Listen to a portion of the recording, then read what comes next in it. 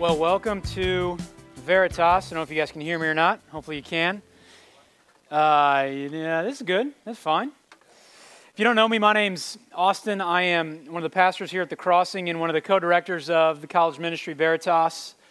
Graduated from Mizzou a long time ago. Started working for Veritas about 10 years ago. Love my job. Started when I was single and had hair.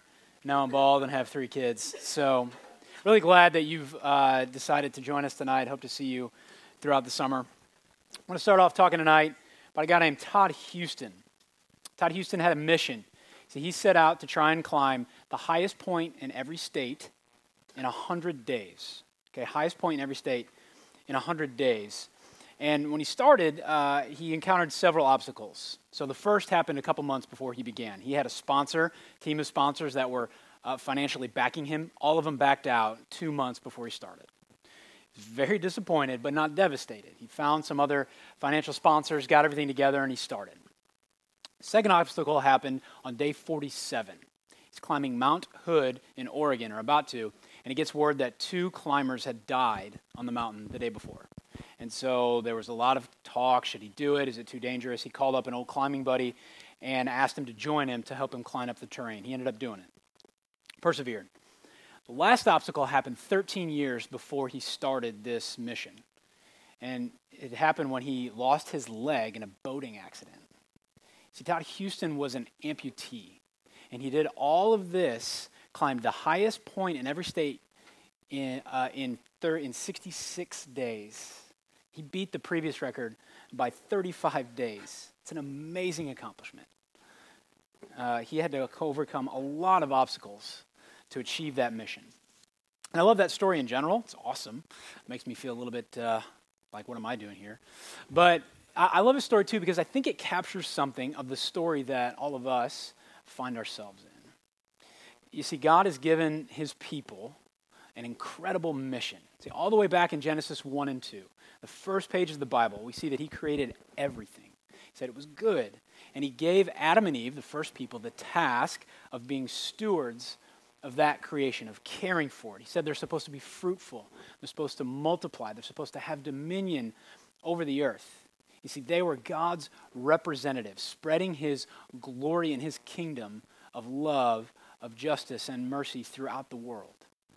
But then, if you know the story in Genesis 3, the serpent comes, and he tempts Adam and Eve, and they succumb to that temptation. They abandon God's mission, and they start pursuing their own mission, their own kingdom. And instead of love and justice and mercy being spread throughout the world, now what characterizes the world is the spreading of hate and injustice and racism and oppression and death and destruction and much more.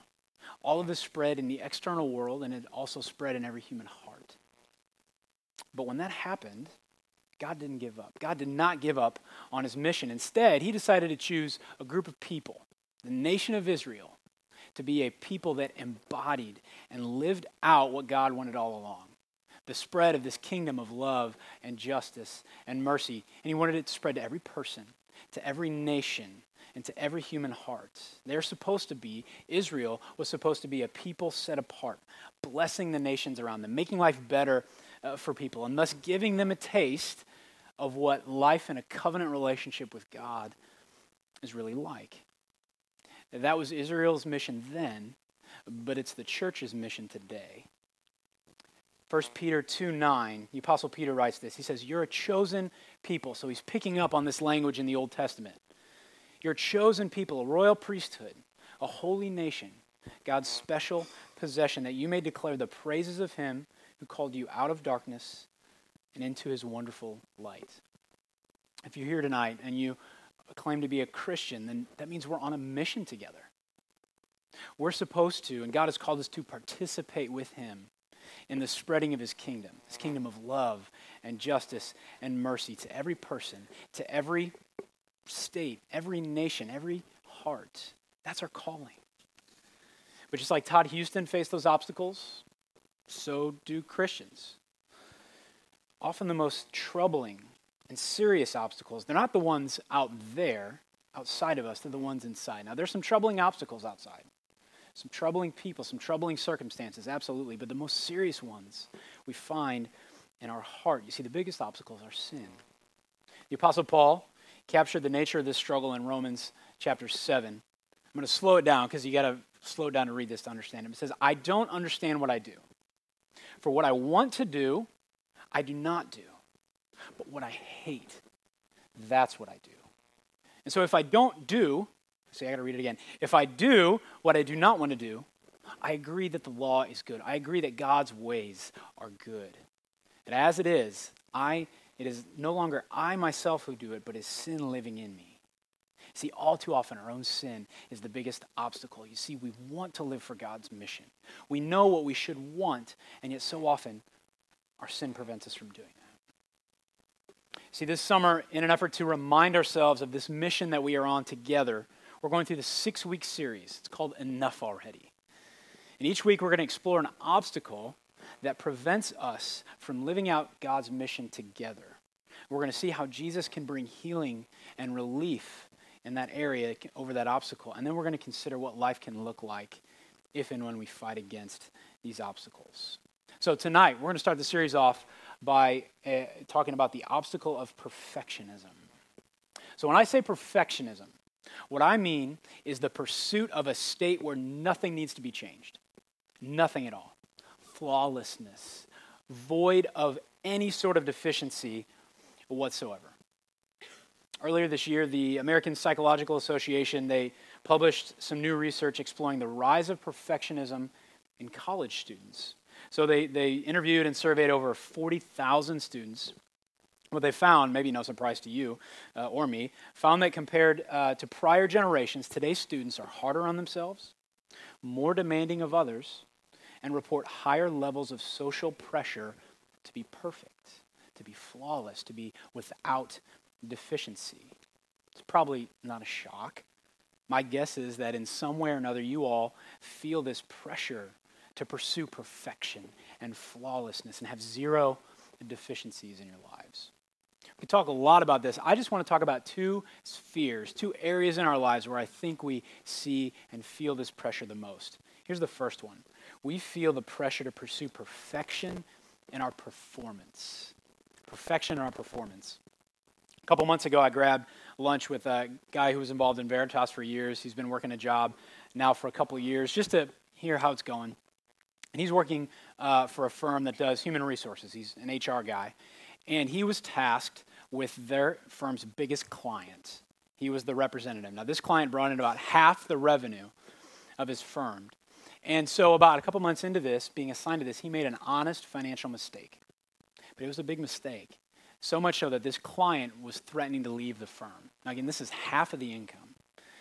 And so his boss used to be very hands-off, was very friendly with him, 180. Change, was very angry with him, sent lots of passive-aggressive emails, kind of talked over him, belittled him. Same with his coworkers, right? They were passive-aggressive to him, sometimes openly hostile. Right now he's in the process of looking for a new job just because the pressure to be perfect is ruining his life. He made an honest mistake, but now he feels that pressure to be perfect. Kevin Love, if you follow basketball, earlier this year he had a panic attack in the middle of a game. And he talked about part of the reason was this pressure to perform night in and night out, to be perfect on the court and to not be able to show any sort of weakness whatsoever. And so that pressure that Kevin Love feels, the pressure that this guy who I was meeting with feels, that's I think what a lot of us feel in our jobs, in our internships, in our classes. Maybe not to that degree, right? The stakes may not be quite as high, but it's there nonetheless. See signs of this pressure in school. A lot of time and effort devoted to crafting the perfect resume. I get some emails from you, and it's like a page of just every single thing you've ever done. It's fine, but man, there's a lot of work devoted to crafting that resume. There's classes you take. There's jobs that people have to help people build resumes. It's not wrong to build resumes, but gosh, that's just the air you breathe, and it's a lot of pressure to be perfect. We see it in study habits. So this was really interesting. According to the National Center for Health and Research, the use of study drugs like Adderall, over the past 2 decades, they have increased, the sale of them has increased by 9 million%. 9 million%. Now, people need drugs sometimes to concentrate. My son, he's 5, he's been diagnosed with ADHD. I would not be surprised if one day he will be taking some sort of stimulant. That's fine. But the study explains that half of the 10,000 college students that were surveyed, half of them were asked to sell the medication to peers and friends. These are students who had no learning disabilities whatsoever. They want those drugs. Why? I think it's safe to say that more and more they're doing this because they feel the pressure to be perfect, feel the pressure to perform. So let me ask you a question. Whatever that is for you, in your job, in your internship, in your school, ask yourself this. If you don't meet the standard you set for yourself, whether it's the GPA, the internship, whatever, if you don't get that, are you disappointed? It's okay to be disappointed. Or are you devastated? Does life totally stop? You're going to lose sleep. Are you going to lose an appetite? Are you disappointed or are you devastated? If you're devastated more often than not, then that's a sign that you and I are caught up in the pursuit of perfection in our performance. And if we're not careful, if we play this game more and more, the more we play it, we're going to crash and burn. It's going to crush us. We can never be at rest. You're never going to be able to get off the hamster wheel. You're never going to be able to stop and help anybody because they're going to be a threat to your success and hinder your performance. Of course, it's not just performance in school or jobs or work. We're tempted to pursue perfection in our relationship with God as well. In the New Testament book of Galatians, the Apostle Paul writes this, Galatians 3, he says, "Are you so foolish? After beginning by means of the Spirit, are you now trying to finish by means of the flesh?" See, these Christians in this church, they began their relationship with Jesus by faith. They started off well, but something happened. Something changed. And they began to feel the pressure to be perfect in their relationship with God. They started to believe that they had to perform in order to be accepted and loved and valued by God. That's what that phrase, "finished by means of the flesh," means. But as Paul said, that's foolish. That's a foolish pursuit because it's going to crush us. Hebrews 10 says this, when the people, talking about the Old Testament Israelites, when they made sacrifices, there's a reminder of sins every year. For it's impossible for the blood of bulls and goats to take away sins. And so in the Old Testament, God commanded his people, commanded the Israelites to make animal sacrifices because that was the means by which God could remain in a relationship with Israel. You see, God made this covenant with Israel, the promise to always be with them no matter what. And yet he's a holy God. He's perfect, sinless. And he's entered a relationship with a sinful, broken people. How can that happen? Well, animal sacrifices was the solution. And yet, as this verse is telling us, these were always temporary. They were never able to fully take care of the problem of sins. More importantly, that's not what pleased God. God was never pleased with these sacrifices in and of themselves. Psalm 51 says, "You do not delight in sacrifice, God, or I would bring it. You do not take pleasure in burnt offerings." Had an old roommate years ago. His name's Andy. He told me something one morning that literally changed my world, rocked it completely. So we both worked for Veritas. We were living back then. They had the Veritas guy's house. Myself, Kyle, Andy, we all lived together. And there was a Saturday morning. Slept in until 10 a.m. I miss those days. Woke up at 10, trying to figure out what to do, and Andy suggested, "Hey, let's grab breakfast and let's go watch a movie." It was on like at 11 or something. And I said, "Hey, that's actually not going to work for me because I need time to read my Bible." You know, #blessed, look at me, all that. I need time to read my Bible. That was a big deal for me because I became a Christian 2 years earlier. And in that time, I bet I missed 1 or 2 days of reading my Bible. And so when I told Andy this, that I needed time to read my Bible, he said, "Well, just skip it. It's not like God will love you any less." And I remember where I was standing in the living room, and I stopped, and I went, "Oh my gosh, he's right. It doesn't matter if I read my Bible or not. God's not going to love me any more if I read my Bible or any less if I don't read my Bible." And it was at that moment that I realized that I was pursuing perfection in my relationship with God. I felt the pressure to be perfect and flawless. I thought I had to read my Bible, had to do all these good things if I wanted to still be loved by God. What's that for you? What's that sacrifice that maybe consciously or unconsciously, like it was for me, that you believe you have to do in order for God to accept you? Maybe it's reading your Bible. Maybe just like me. Maybe you have to pray before you go to bed. You have to pray for those people. You have to come to Veritas. You have to serve, or you have to lead a small group, or you got to do whatever it is.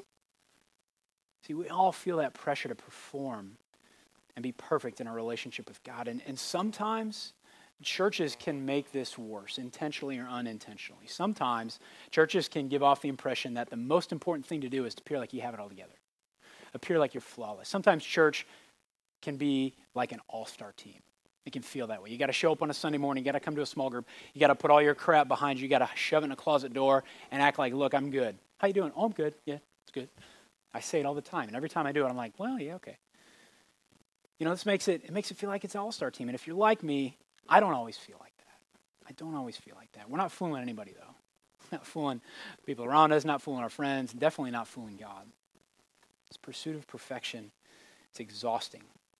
It's not worth it because we're never going to be good enough. We can never live up to what God wants.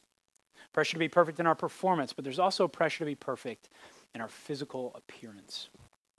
Guys, I know this pressure affects us too, but on the whole, women, I think, experience this pressure a lot more than men. And there's a lot of things that need to be said here. Can't say all of the things that need to be said, but there's a lot to say here. So it might take a while, so buckle up, and that's okay. It's all right, because I think it needs to be said. So I spoke with several women over the last few weeks about where they feel this pressure, why they feel this pressure. So thanks to those of you who shared with me. Let's start with the rise of plastic surgery rates in the U.S. 2014, doctors performed over 15 million cosmetic procedures. That's 4 years ago, so I wouldn't be surprised if it went up. That's a 13% increase from 2011 and double as many procedures in the year 2000. Americans spend almost $13 billion on cosmetic procedures. And liposuction and breast augmentation are the top two. Cheaper non-surgical procedures, they're also becoming more common. So doctors, they perform more than 5 times as many non-surgical procedures as they used to. So for example, doctors, they gave 3.6 million Botox injections, 1.7 shots of gel fillers like Juvederm. I had no idea what that was, so I started looking around. Right smack dab on their website, everyone will notice, no one will know. That's a tagline. Everyone will notice, no one will know. And there's the influence of social media.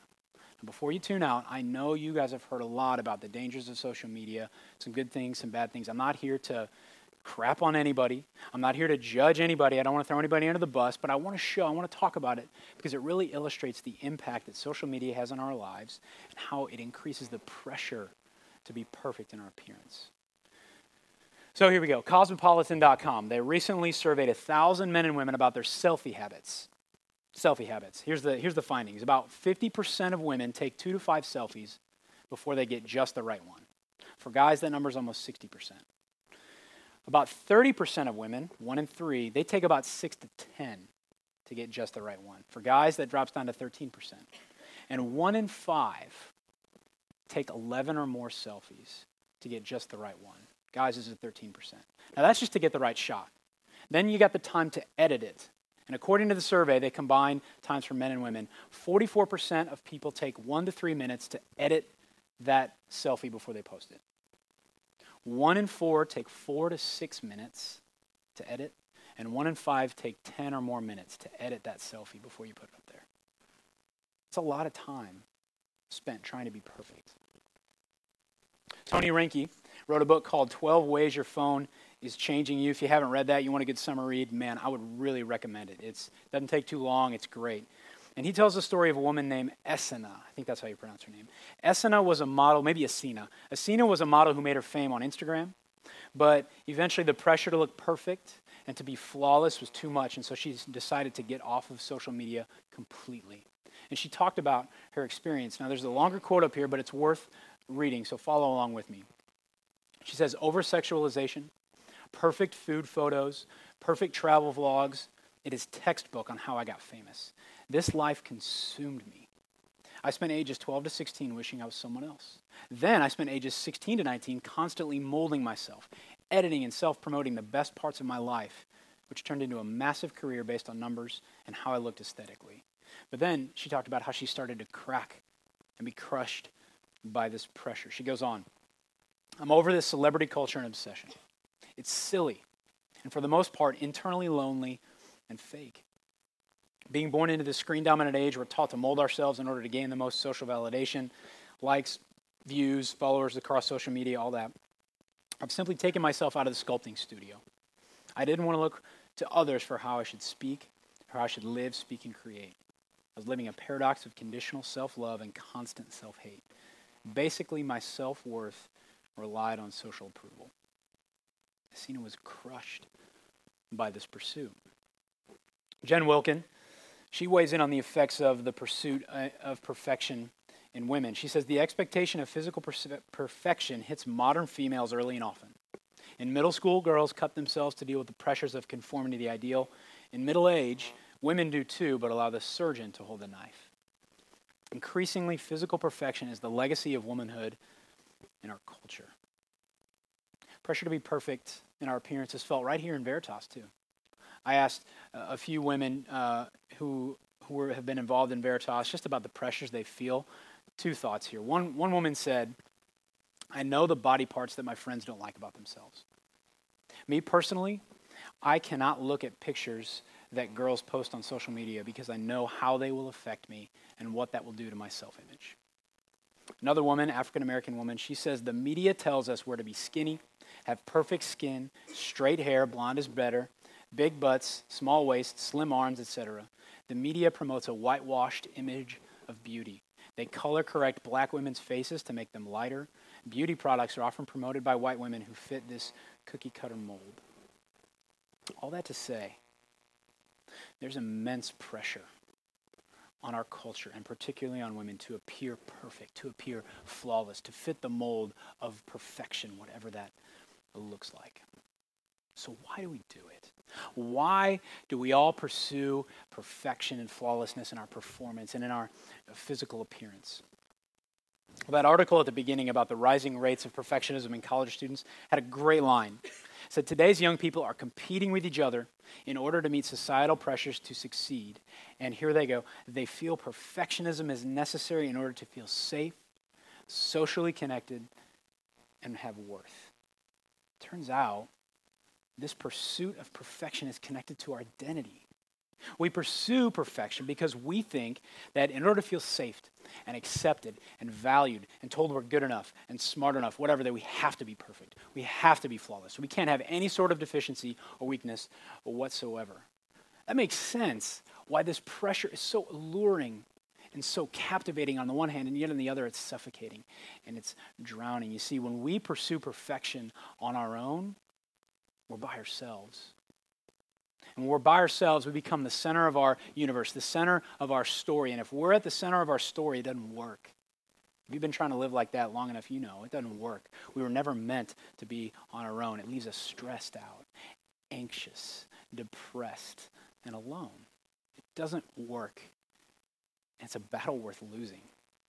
Because we're made for a bigger story. We're made for something bigger than just ourselves.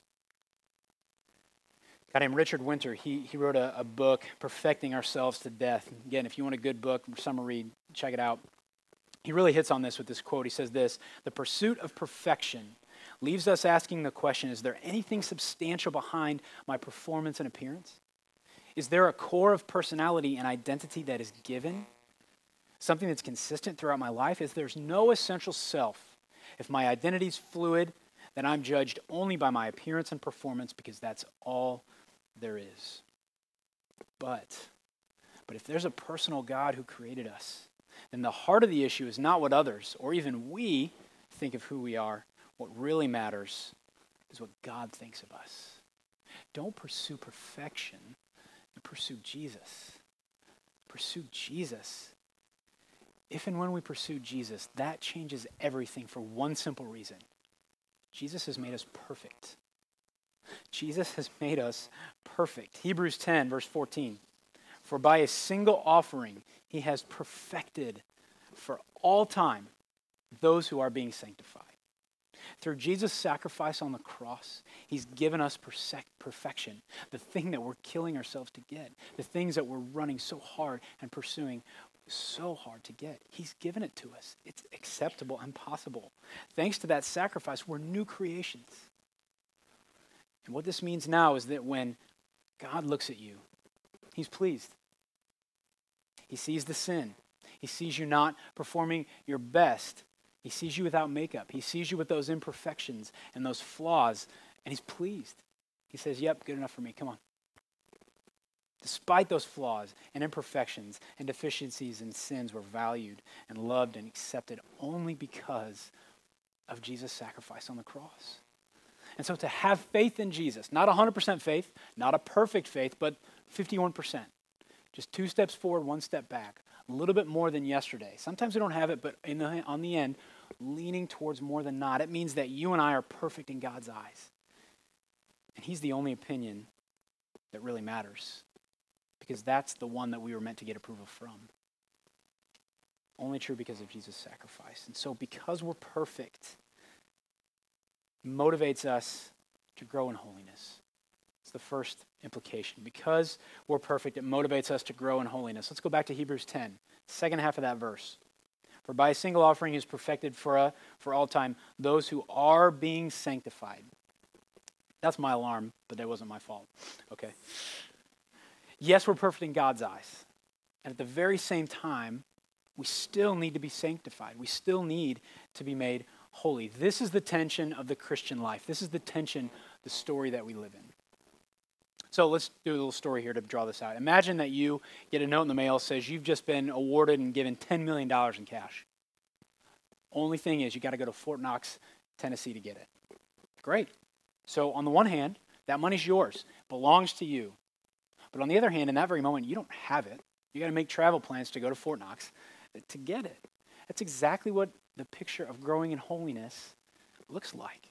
On the one hand, we have been given perfection by Jesus and who we are. It's ours. And yet on the other hand, we don't fully experience that right now. It hasn't come to completion yet. We've got to travel a ways. We've got a road to go down before we get it. But notice why we grow in holiness. We grow because of what God has already done. Because we're perfect, that's why we grow. We go to Fort Knox to get the money because we know 100% it's there in the bank. We got a letter proving it. We don't go going, gosh, I hope we get $10 million when we get there. You know, it's a done deal. That's how it is in our growth in holiness. And so now we can be a person. We can be a community who is becoming more and more like Jesus. We can resist the pressure from the culture around us to fit into that mold of being perfect. And instead of that, we can grow in character that looks more and more like Jesus. We can grow in the fruit of the Spirit. We can grow in love and joy and peace and patience and kindness and goodness and faithfulness and gentleness and self-control. We grow out of gratitude and love for what God has already done for us, not out of fear that we're somehow going to lose something. So because we're perfect, we grow in holiness. And because we're perfect, that means we shoot for faithfulness, not perfection. Faithfulness, not perfection.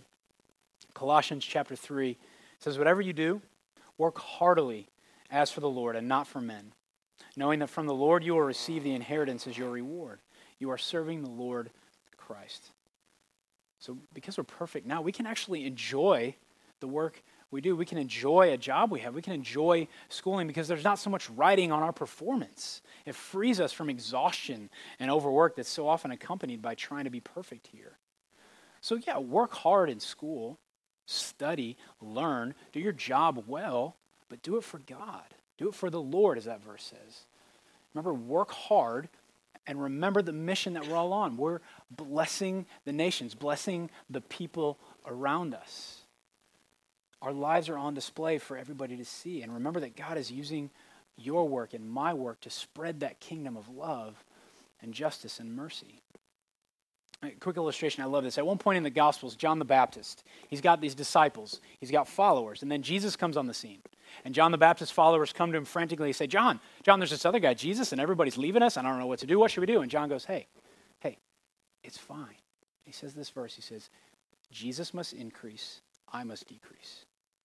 He must increase, and I must decrease. What would happen in our classes, in our jobs, in our families, in our friendships, in our world if we took that mentality, if we brought that heart into everything we did? Jesus must increase, I must decrease. His glory, not mine. His kingdom, not mine.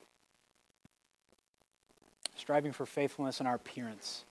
I can't say it any better than a middle-aged woman at the crossing told me. She said, well, you got to do the best with what you got. Got to do the best with what you got. What she meant by that was to be faithful with the physical body that God has given us. 1 Corinthians 6, 19 and 20 says, do you not know that your bodies are temples of the Holy Spirit who is in you, whom you have received from God? You are not your own. You were bought at a price. Therefore, honor God with your bodies. There might be no more countercultural statement than the reality that our physical bodies do not belong to us. It's true. They're not ours. They belong to God. He has given them to us to be used for His purposes. And so the question is, what are we going to do with what we got? How will we use them to further God's kingdom, to further His mission? You see, physical beauty is not the problem. We can and we should declare that someone is beautiful because God made them beautiful. That's a great thing. But if we're the ones being called beautiful, let's be sure not to build our identity on that. And the other thing, and I did not think about this, but a couple women said this, and I'm thankful that they enlightened me of the point.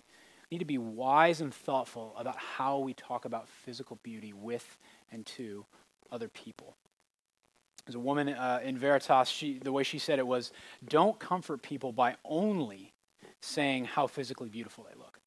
Tell them that's fine, but don't let that be the most important and the most often compliment that you give. Instead, be quick to talk maybe about some inner character qualities or about how God made you beautiful in other ways. Again, Jen Wilkins, she says this. She suggested fasting from body talk in general. In one of her blog posts, she wrote, hit the gym, eat the diet, run the race, you run 6 miles, but just stop talking about it. Choose compliments that spur women to pursue that which lasts instead of that which certainly does not. Someone comments on your own shape, say thanks, and change the subject.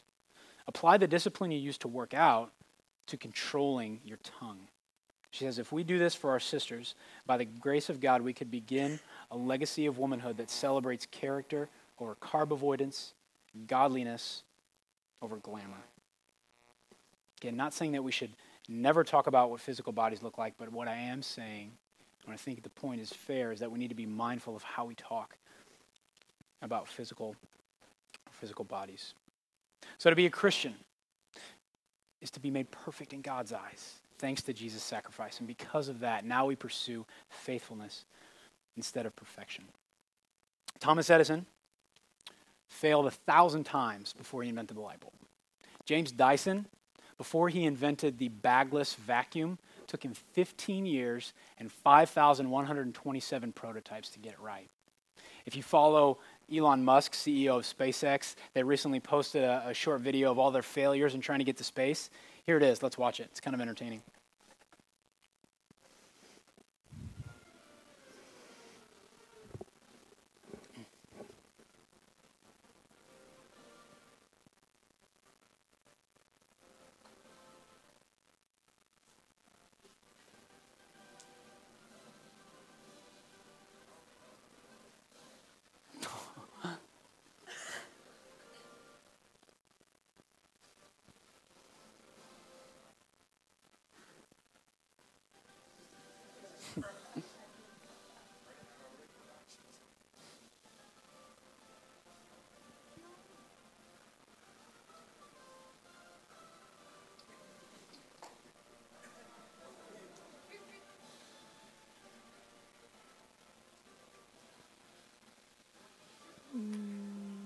Boom.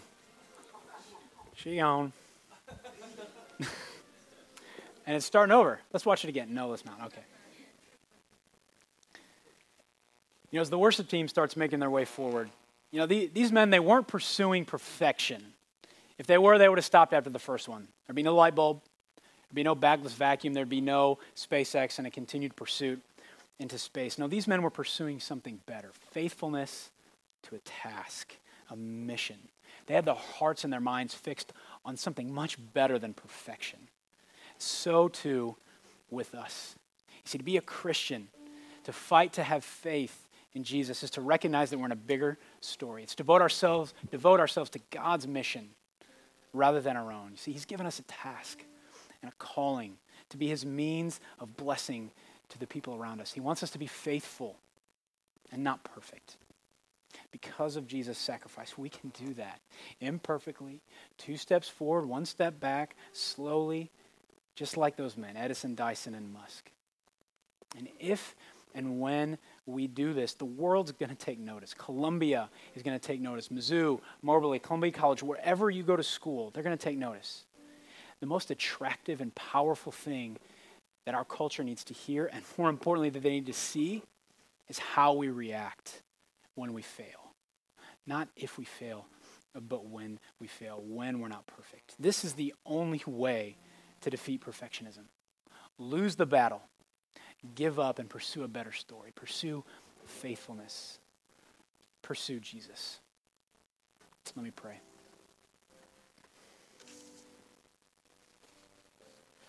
Father, we thank you for sending Jesus. What you did on that cross 2,000 years ago, death and resurrection, made us perfect. I'm so thankful that now you see us not in our imperfections and sins, but you see us as you see Jesus, perfect, righteous, accepted, valued.